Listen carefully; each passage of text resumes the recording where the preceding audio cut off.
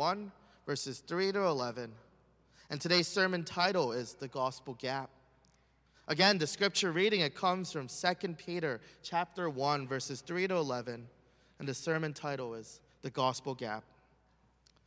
And so this is God's holy and inerrant word, starting in verse 3.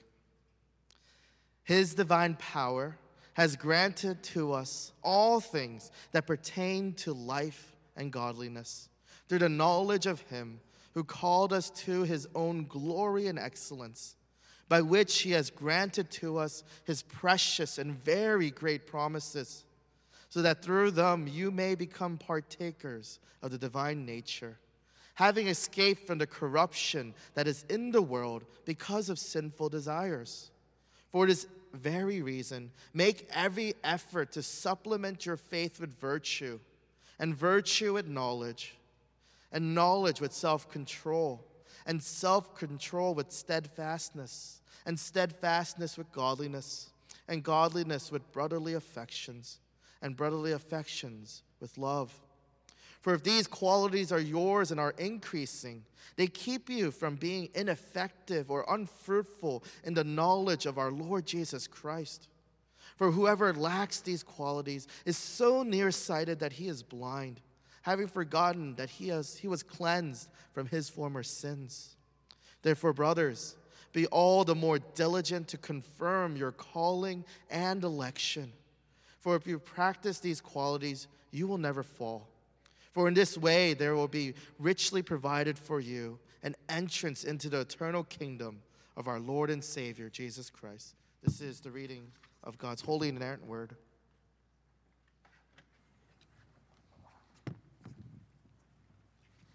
Good morning.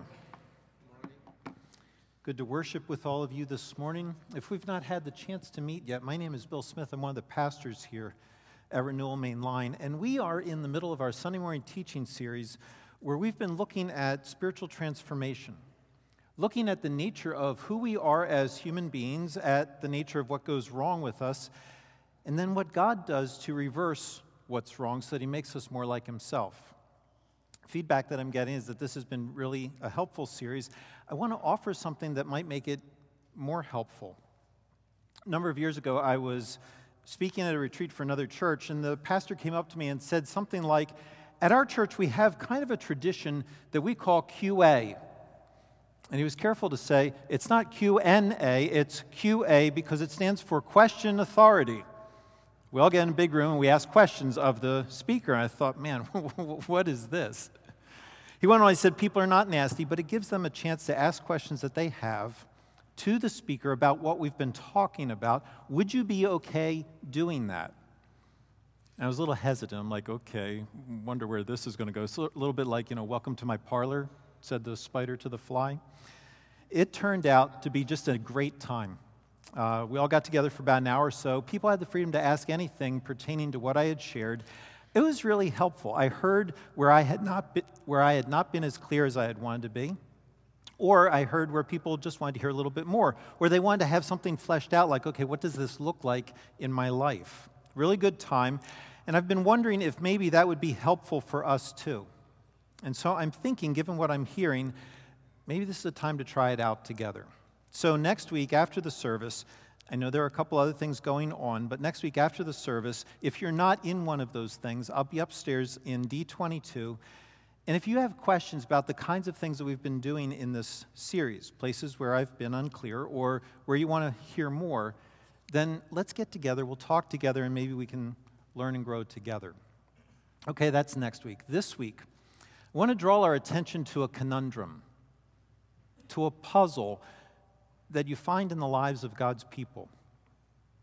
We've been seeing that the problem with us as human beings is in our hearts, that we want something more than we want God himself, which then impacts everything that we do and think and feel in this world. And we've been seeing that God not only challenges us at the level of our hearts, but that he also changes our hearts. He gives us new hearts, hearts that want him more than they want anything else. And yet, as every single person in this room knows, we still struggle to want him. We still get caught up wanting and doing things that feel good to us in the moment. They're things that ultimately don't last. The happy, good feelings don't last. They only leave us worse off. And the question, I think, is why? Why do we do those things? How is it possible for you as a follower of Christ, someone with a new heart, to live in totally ungodly ways as if you didn't have a new heart? That's the issue that God addresses in this chapter today. And to unpack that, we're going to study two things today. First, we're going to look at the tragic possibility of not growing in your faith. And then second, how that's possible. Just 2 points today, fair warning, 2 points with a lot of subpoints. You might want to take good notes so that you're tracking along. 2 points, the possibility of not growing in your faith and how that's possible. First, I want you to notice the underlying assumption that Peter makes about people in verses 8 and 9. He writes, "For if these qualities," and he means that list of virtues that he's just run through in the verses above, "if these qualities are yours and are increasing, they keep you from being ineffective or unfruitful in the knowledge of our Lord Jesus Christ. For whoever lacks these qualities is so nearsighted that he is blind, having forgotten that he was cleansed from his former sins." Peter's working assumption, verse 8, the thing that he's trying to help you guard against, is that you can be ineffective and unfruitful in the knowledge of our Lord Jesus Christ. He's saying that it is possible that you can have knowledge of Christ, that you can know things about Jesus, you can know things about what Jesus has done, and yet you can have that knowledge do absolutely nothing for you. That it can be ineffective, have no effect on how you live your life. That it can be unfruitful, unproductive. That it can fail to produce what it should produce in your life. That it can produce nothing, that there can be no results whatsoever. He's saying that knowledge alone, mere mental acquisition of information, that does not guarantee a godly life. That knowing godly things does not equate automatically to being a godly person. That knowing things is not the same as living them. Instead, it is possible to be ineffective and unfruitful in the Christian life. And when that happens, verse 9, it means that you're nearsighted and blind. You're spiritually blind. You can't see what is spiritually true. You don't have the ability to discern moral truth.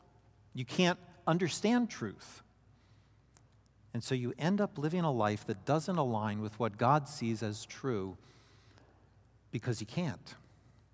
You're blind to Him, blind to how He thinks, and so you end up living in a way that has nothing to do with Him, and yet, because you're blind, you think you're okay. In other words, you can come to church, you can go to Bible study, and you can be a bitter person. Or you can say and do things that just give in to your feelings. You can quit on relationships. You can feel cold toward people. You can be mean-spirited. You can gossip and slander. You can create divisions. You can do all of that and not be aware that there's anything wrong with that. To think that you're doing okay. It is possible to be around Christianity and not experience the power of it in your own life. You can be ineffective and unfruitful while at the same time not knowing that you are. And that's what's happened to the people that Peter is going to talk about in chapter 2. In chapter 2, we didn't read it. In chapter 2, he says that there are people in the church who claim to teach about the Christian life, but whose own lives are just totally out of control. These people engage in drunkenness and gluttony, chapter 2, verse 13. They embrace sexual immorality, verses 14 and 18. They do all of this out in the open, verse 13, and they're arrogant. They despise authority, verse 10. They do and say what they feel like doing without an awareness of their true size in the universe, thinking that they're bigger than they are, that they have the authority to decide what is right and best in their own lives. And when you look at them from the outside, it's obvious that they're never satisfied. They're greedy, verses 3 and 14. They always want more for themselves. They're exploiting everybody else in order to get what they want out of life. Their lives are out of control. And they teach other people that what they're doing is really okay, that it is in line with what it means to follow Christ. They are utterly blind to the nature of spiritual reality. And they've set themselves up as their own authority on what is godly, even when it's clear to everyone else that they're not living like anyone who follows Christ. And that's the danger for you and for me, that we can set ourselves up as our own authority, become our own judges of what we think is good and right, our own judges of what we're comfortable believing is true. And then we can teach that to others, sometimes with our words, but always with our example. Teach other people that it's okay to discount what God says in Scripture whenever you'd just rather do something else. And that is so easy to do. All you have to do today, and there are many people in the church who are doing this, all you have to do is take something you don't like as in Scripture, and you label it as cultural, as culturally conditioned, even when Scripture doesn't label it that way. And then you can argue that since society has progressed over 2,000 years, that the faith also needs to progress, that it needs to be updated, adjusted, to keep pace with the modern world. And it's so easy to do that blindly, without thinking clearly, without asking the question, who's the authority for what I believe? See, if I'm going to take a part of Scripture and I'm going to set that part aside, if I'm going to declare that some parts are cultural, that they don't apply now, I have to ask the question, on whose authority am I doing that? There are places in Scripture where Scripture is clear that what is being discussed is culturally conditioned. And so by its own authority, it tells you that those things no longer apply in the way that they once did, that they now have a different expression than they once did, like the Old Testament sacrificial system, or the clean and unclean laws that taught you what holiness means. There are those places in Scripture, but there are also places in Scripture where God's instruction is clearly not based in a particular cultural setting, but it's based in Himself and in how He has structured life. Issues of sexuality, gender identity, male and female roles. Who is primarily responsible for discipling our children? Who determines how we understand the nature of persons? If I'm going to set aside any of those things, and I'm going to argue that those are culturally conditioned, time-bound, ethnically or politically bound, and then say that it's really okay for God's people to do something that He has said that they should not, if I'm going to say all that, I have to ask, on what basis am I saying that? On whose authority am I leaning to make God's word say the opposite of what it actually says? And when you ask that question, invariably the answer comes back to my own authority. That I set myself up as my own authority. That I'm the judge of who decides who I listen to most. And if that's the case, I'm asking an awful lot out of people to agree with me that yes, we should set aside that piece of Scripture on the basis of my authority. Most of the time, however, we don't ask ourselves that question. We just go along with what we feel is right, with what we like. And God would say here that the reason that we do not ask the question is that there's an element of spiritual blindness that's involved. That we don't even see that there is a question that we should be asking. Which in the context of what he's writing here is really odd. Because verse 3, His divine power has granted to us all things that pertain to life and godliness, through the knowledge of Him who called us to His own glory and excellence, by which He has granted to us His precious and very great promises, so that through them you may become partakers of the divine nature, having escaped from the corruption that is in the world because of sinful desire. God's divine power has given us everything we need for life and godliness. And when Peter combines those two words, he's not talking about two separate things. He's looking at the same thing from two different directions. He's saying that God has given you everything you need for life, for living, right here, right now. Not that one day, when you die and go to be with him in heaven, that you will then have everything that you need, but that he's given you everything that you need right now for the remaining time that you spend on this planet. He's given you what you need for life, and he's given you everything that you need for godliness. To have a life that's lived in the way that he approves. In other words, he's given you everything that you need in order to be a godly person when? Now. To live out a godly life here on earth. That's what he means in verse 4 when he says that you now partake of the divine nature. It's not that you become divine, but that you now share in a lifestyle that God himself lives. That as you live out all of those qualities in verses 5 to 7, that you are actually embracing his own character traits. You think about that list of qualities. Virtue, what we would call goodness. Knowledge, self-control. Steadfastness, we'd probably call it endurance. Godliness, brotherly affection, love for God's family, and love. What are those? Those are character traits of God. That what? That you now share in. You find lists like that in other places in Scripture. In those places, they're called the fruit of the Spirit.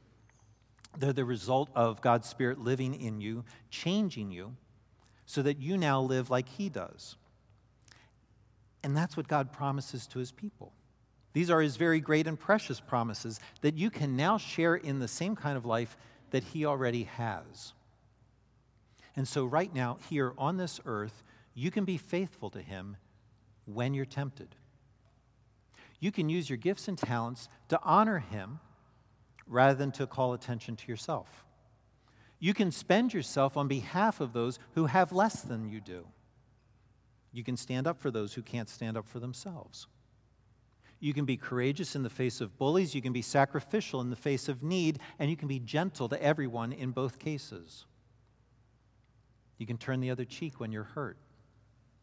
You can forgive not 7 times, but 70 times 7. And you can let love cover a multitude of sins.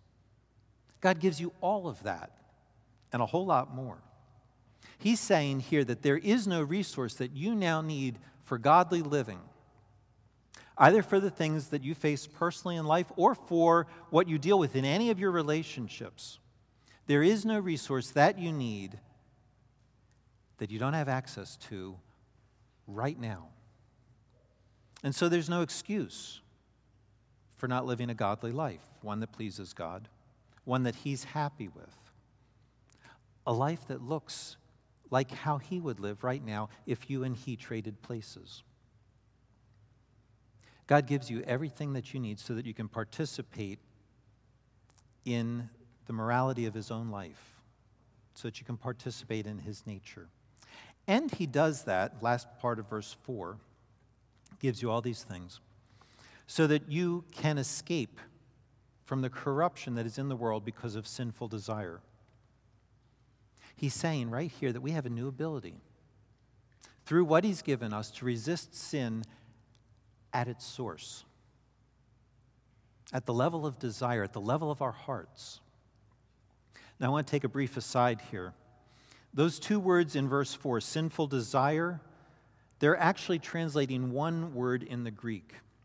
And the Greek is a little more nuanced here than you might think as you read the English.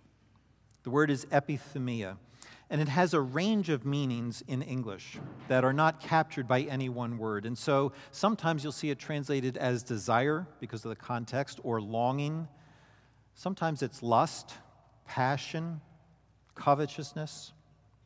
And you can hear in that list that there are some negative desires, that it sort of moves in that direction, but the word itself is not automatically negative. Instead, epithumia refers to this strong, natural, morally neutral force that drives humans to satisfy the needs of life. It's a really important word for us, so let me repeat that definition. It's defined as a strong, natural, morally neutral force that drives humans to satisfy the needs of life. It's an inner desire that fixes itself on something and then drives the human being toward that something. And so it's possible for you to have positive desires, positive longings. You hear that in Luke 22:15, where Jesus earnestly desired to eat the Passover with his disciples. Same root word here. Really strong, good longing inside of him to eat the Passover with his disciples. Earnestly desired.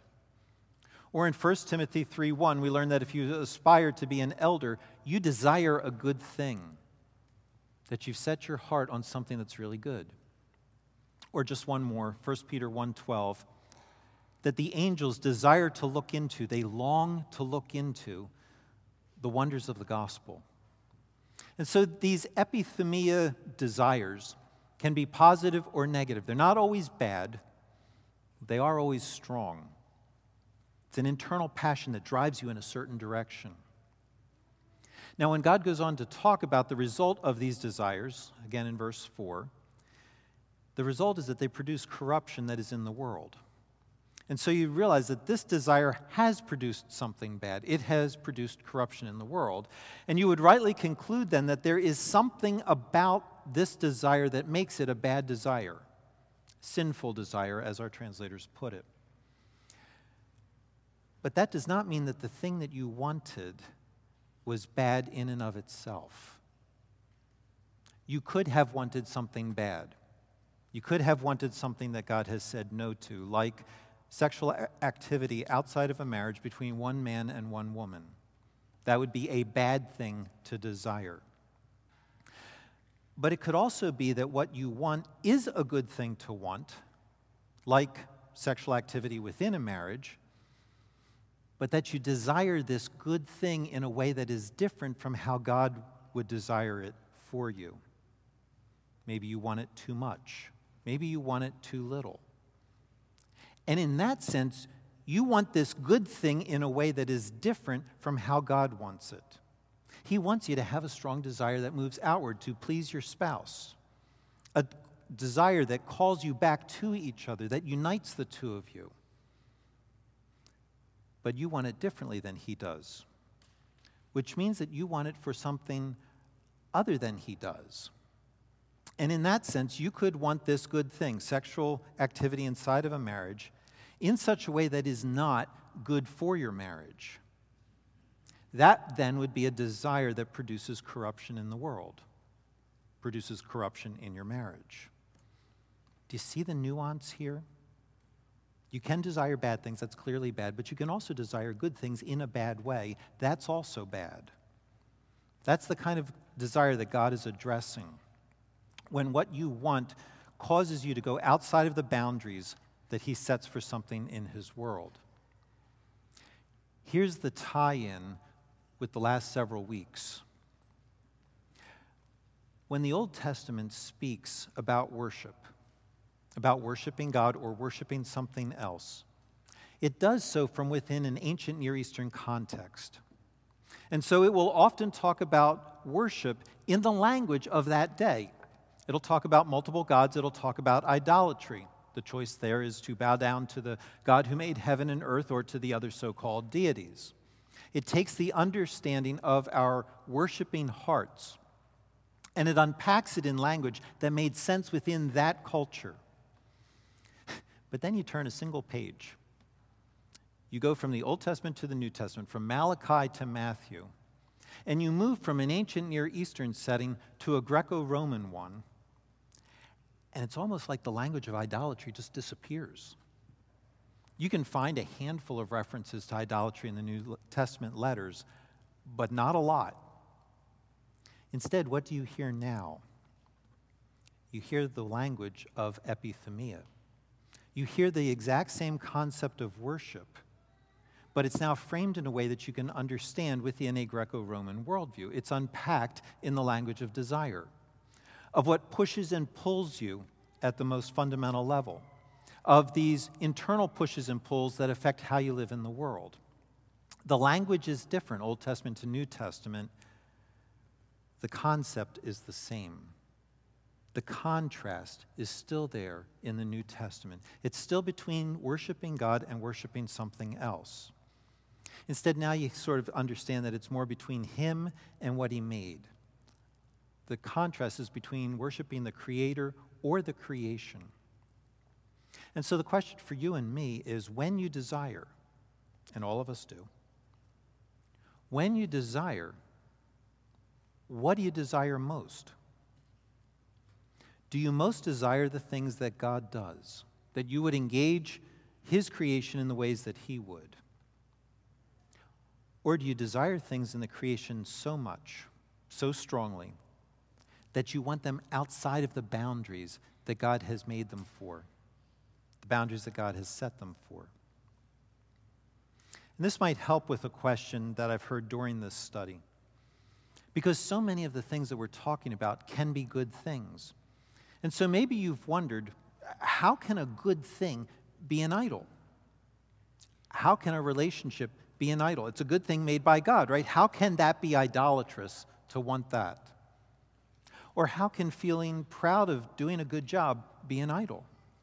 That's just you working out part of what it means to be an image of God, to work with the world that God has made, to draw out its goodness. How can that be idolatrous to want that?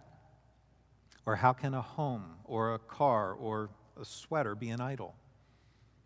Aren't those just good things that God makes possible in his world as a taste of his love for you? Here's how. A good thing becomes an idol when you desire it like you desire nothing else, or when you desire it in a way that God would not. When your desire is no longer within the bounds that God would set for it and becomes an evil desire. A good thing becomes an idol when it becomes an ultimate thing. When God and his ways get pushed to the back of your mind so that you can have this thing that you desire in the way that you desire it. And it's this internal desiring that goes off the rails that causes corruption in the world. And please hear this. This is a really important place where Scripture challenges how our modern world thinks. God is saying here that it is not the world around you that causes you to sin. Your society does squeeze you. It can oppress you. It can put extreme pressure on you. Scripture will say that in other places. But what God is saying here is that society does not have the power to corrupt you.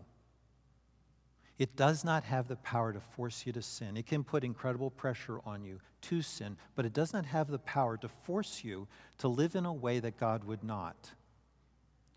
That comes from within you.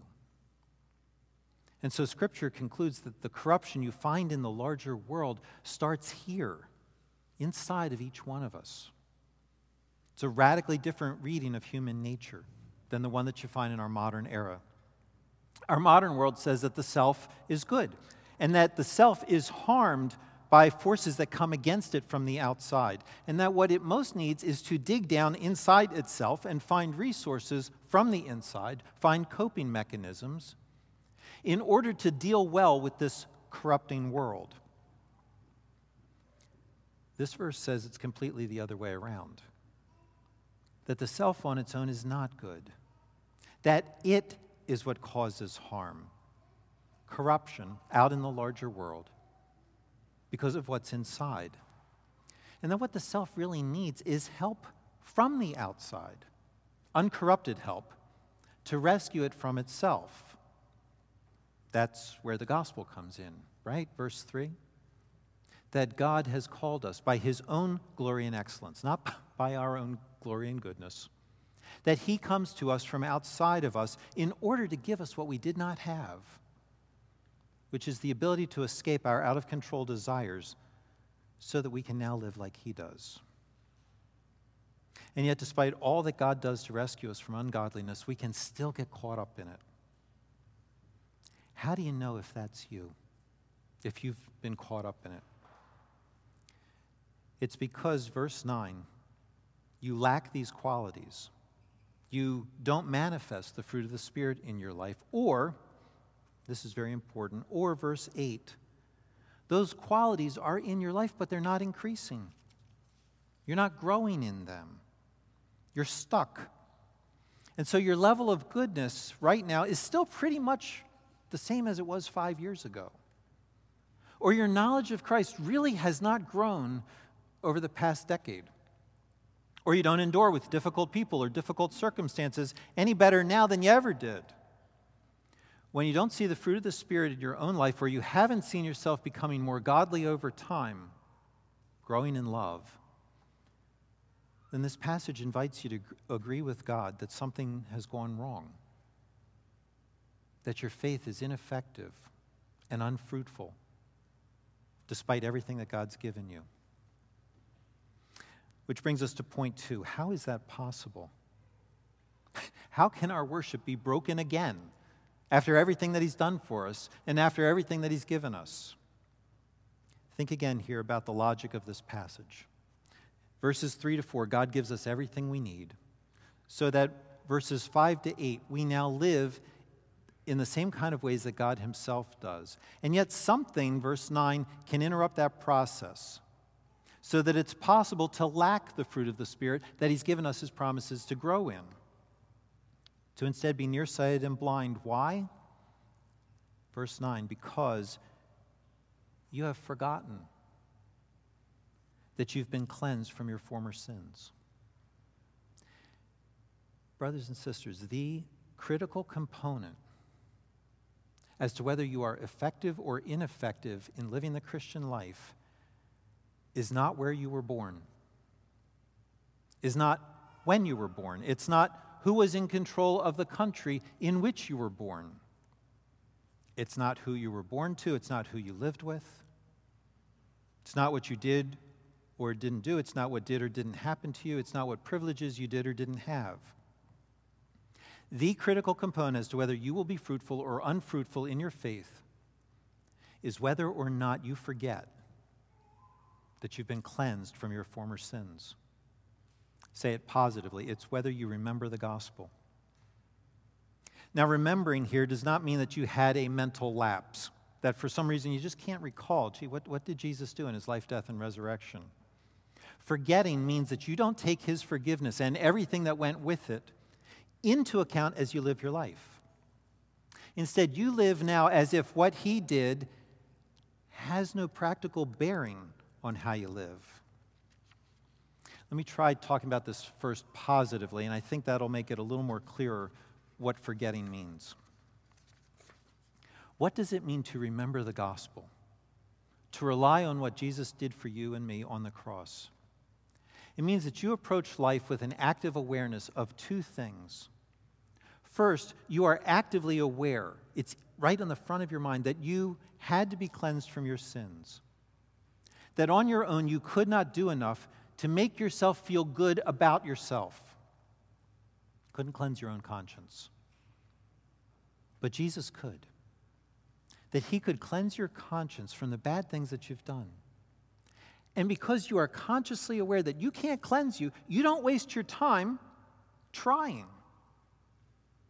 You don't waste your time looking for things in this life to make you feel like a good, decent person, someone who deserves to be loved, because you know that on your own you're not. And you know there isn't anything on this earth that can cleanse you either. There's nothing strong enough to take away the guilt from your conscience when you do something wrong. Nothing here that can help you to try to make up for the past or just try to forget it. Instead, you don't look for all of that. You trust that what Jesus did was enough to cleanse you, and you now walk through this life with the awareness that you are clean in the sight of the only one who really matters, the judge of the whole earth, regardless of what anyone else says to you. That's first. You remember that you had to be cleansed. And second, you live with an active awareness that God wanted to, that He wanted to cleanse you. He desired to cleanse you when nothing else could. That means that He loves you more than anything else can. And so you walk through this life right now with the present awareness that regardless of what you do, or regardless of what happens to you, or regardless of what anyone says to you or does to you, that you cannot be more loved than you are right now. And so you respond to life now from within this absolute embrace of God, this security that you can never lose. That's what it means to remember that you've been cleansed from your past sins, to remember the gospel. Now, what happens when you forget those two things, when they are not something you actively rely on? It means that you will actively rely on something else to handle the same things that Jesus dealt with when he went to the cross, to handle your guilt and to handle not being loved, not feeling secure. I was listening to a podcast this last week while I was exercising, put this really well. It said, God made us in his image as spiritual beings. And if that spiritual impulse is not directed toward the worship of the one true and living God, it doesn't disappear. It's just directed toward something else. It's absolutely right. So apply that principle. If you're not relying on Christ's cleansing work and on God's love to cleanse you, you will rely on something else to deal with the things in your life that you're not proud of. And so when someone confronts you about something that you said or did, you will deal with that in some other way, some way that makes you feel okay about yourself and feel like you've got a place here on earth. When you wake up in the middle of the night, anxious and worried because of things that you've done, if you're not relying on Christ and what he's done, you will deal with that in some other way. When someone treats you badly, you'll deal with that in some other way. When you feel insecure, like you have to prove yourself to yourself and prove yourself to everyone else, if you're not relying on what Christ did for you and his love for you, you will rely on something else. And so you still might talk about having your sins forgiven, but you'll live as if that makes no real difference to you. And instead, you will look horizontally. You'll look to the creation for what God offers you vertically. You'll look for some other way of believing that you're okay today. And it's that look, that reliance, that will undermine your faith. You will move away from relying on the gospel for daily living. You'll think to yourself that maybe the gospel isn't everything that I need. And you'll start looking for substitutes. And you'll discover this world is full of them. And so you'll look to relationships. You'll look to people to affirm you, to make you feel good about yourself, give you a place here where you fit in. You'll look to achievements to validate your life. You'll look to wealth. Look at all the things that I've got to prove that you've made good decisions in life. You'll look to education and knowledge, to being smart, to show that you have valuable gifts, that you belong, that you should have a seat at the table. You look to power and positions to make up for your failings and your insecurities. You'll create a place for yourself at the table. And you look to indulgence, food, alcohol, sex, entertainment, to mask over the things about yourself that you don't like, to forget about them, or at least fuzz them out a little bit, even if it's just for a little while. You will look to something in the creation, either to make up for what you've done or to cover over the memory of it, something that will affirm you as a decent, lovable person. And in pursuing that thing that your desire drives you toward, you won't care what you have to do in order to get that. If you have to run over top of people, you'll do that. If you have to manipulate people, you'll do that. If getting angry and blowing up gets it done, you'll give in to your temper because it works for you. If nagging does the same thing, you'll be incessant.